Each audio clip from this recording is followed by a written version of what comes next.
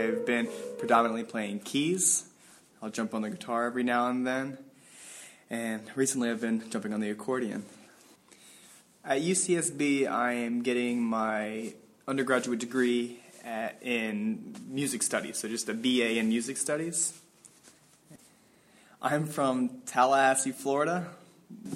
I got into music at first just because, well, I was taking violin lessons in 5th grade, and I put it down because it's not the best reason, but I said, okay, that's not cool. I want to play sports, so then I picked up a football instead of the fiddle. And then soon after that, I couldn't pick up the guitar. My hands weren't big enough still at that point. And then when I was in high school, I had just won my state championship in wrestling. And my family said, okay, well, we're going to get you something. So I got this bracelet, and they decided to get me a guitar. So with the guitar came guitar lessons, and I started to do that a little bit, and this is right around the time I was 17. And I started there, and I was really taking it pretty seriously. I really liked playing Jack Johnson. I really liked the John Mayer blues licks. I was looking into Ben Harper. I mean, I just loved that sound. I just loved the sound of the guitar. I loved the timbre of the instrument. And then from there, I said, well, what am I going to do? Because I just don't feel like I can get enough gigs with the guitar. So then I started trying to plunk out chords on the piano. And right after that, right after I graduated high school, I was doing shows at like a local Mexican restaurant. I was just playing the guitar, trying to do flamenco guitar. And then right after that, I went to college, and they had a booth outside where they were doing the walkarounds. And they said, oh, do you want to do music? They stopped me, and I said, well, no, not really. I just want to sing. I was a horrible singer, mind you, at this point. I had no control of my instrument.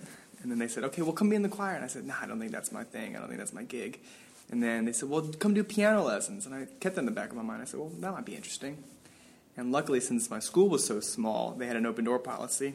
So the door was open to the piano professor. So I walked in and I said, hey, I'm not too involved with this instrument, but I want to be. And then he said, okay, well, let me hear you play something. I played a couple chords, and that's all I could do. And yeah, and then what I did from that point, he said, well, could try to read this. And I could barely read the music. It was children's music, and I felt so discouraged. And he said, well, I want to give you lessons. So that whole semester, I really did not like working on the beginning stuff. Soon after that, he said, well, here's some Chopin.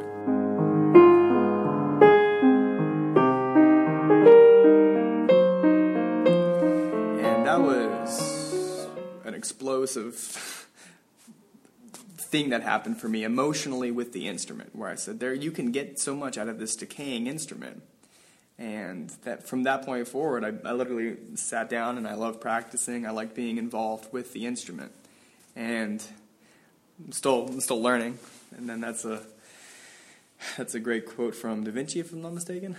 And that's where I am, though. That's me taking the plunge a little deeper, one step at a time. My musical influences now still have to go back to about 1850, so that's much farther back than most people. But recently, diving into the world of jazz a little bit more wholeheartedly, if you will, I have to give love to Bill Evans too. I give love, I think, where it's deserved. When people almost have more emotion in their playing than most people have emotion to give, I take note of that. And with the recording studio at Columbia Records, I've been noticing a lot in Bill Evans' recordings where you can almost see the kinesthetic lines of music playing that end up happening. You can see this wash of color.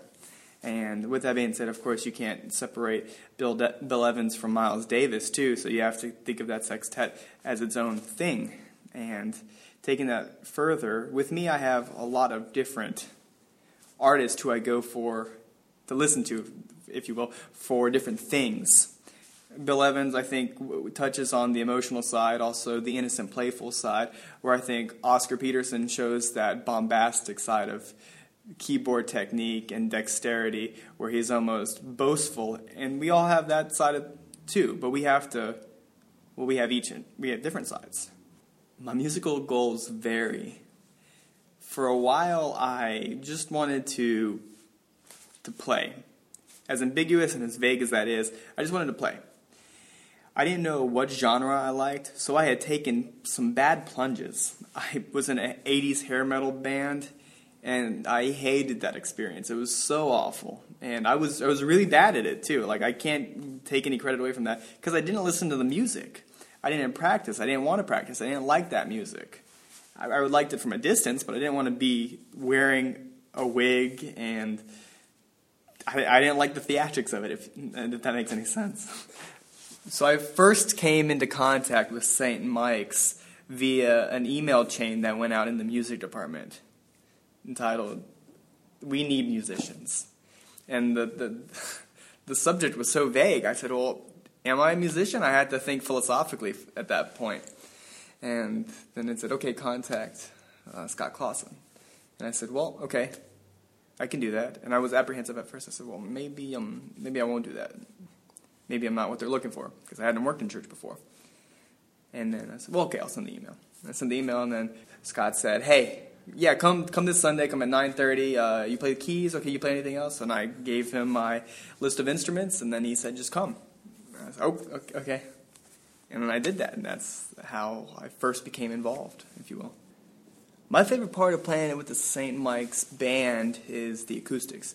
No, I'm just kidding. But moving forward, you're bringing so many people with different backgrounds in music who have been exposed to different music, growing up listening to different tunes.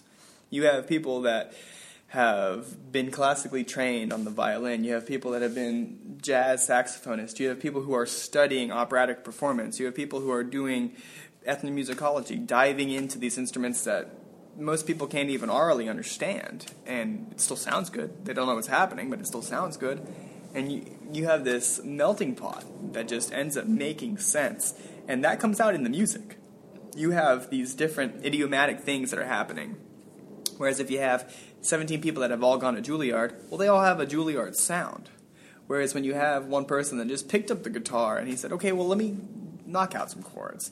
If you have a drummer that says, okay, I really like playing surf rock, well, that's going to be a sound that's reflected. You have a sound that's reflected from classicism, classical keyboard, classical violinists, classical operatic singers, and I use the term classical loosely to just say, I guess, professional training at that point. But there's also non-Western classicism that's brought to the table with Eastern religion, with Eastern culture, which is really at the forefront of these instruments. And Ravi Shankar, who's a very famous sitar player who taught George Harrison of the Beatles, he actually said you can't separate music from culture and culture from music because they're one and the same. And I think that's kind of something that ends up happening at St. Mike's.